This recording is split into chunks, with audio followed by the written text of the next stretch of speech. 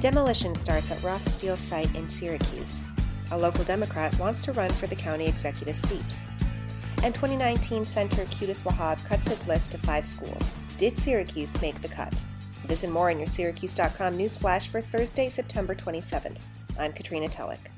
City Auditor Marty Masterpole is interested in running for Onondaga County Executive next year. Quote, "I'll say this, I'm very, very interested. I'm intrigued about running," Masterpole told reporter Chris Baker on Wednesday. "But I'm not going to go on a fool's errand if I don't have the support." Masterpole, 45, is one of several Democrats whose names have been floated to run for county executive in the wake of a surprise announcement that Republican Joni Mahoney will resign next month.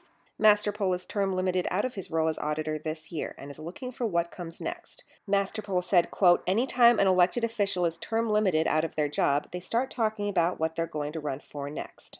The demolition of buildings at the former Roth Steel scrapyard in Syracuse started Wednesday, marking an important step in the site's redevelopment, says reporter Rick Moriarty. The Onondaga County Industrial Development Agency is paying ERSI, a demolition and remediation company based in East Syracuse, $500,000 to knock down 8 buildings at the 23-acre former scrapyard at 800 Hiawatha Boulevard West. Roth Steel Corp. Closed the scrapyard in February 2014 and filed bankruptcy 9 weeks later. American Iron and Metal Company bought the 23-acre property for $687,500 in a bankruptcy sale and planned to use it as a, quote, pick-and-pull auto parts scrapyard. But it wound up selling it in November 2015 to the Industrial Development Agency for $787,000 after county officials expressed concern about another scrapyard starting up at the site. Onondaga County Legislature Chairman Ryan McMahon said demolishing the buildings will help make the site, quote, more marketable.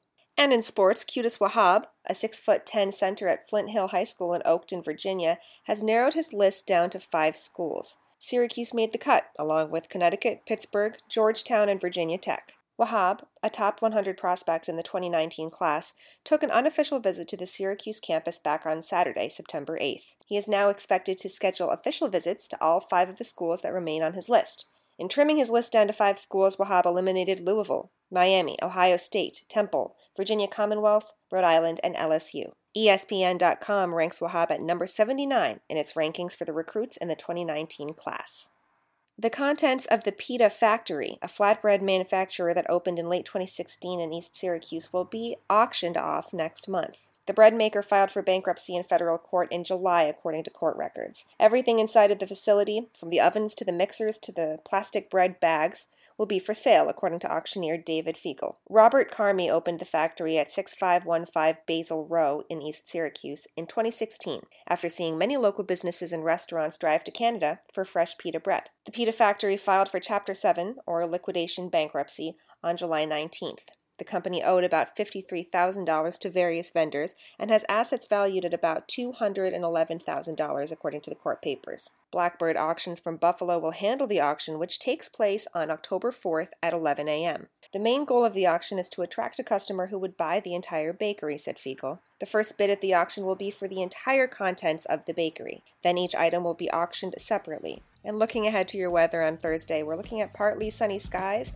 and a high of 65 and a low of 50 degrees. That's your Syracuse.com news flash for Thursday, September 27th.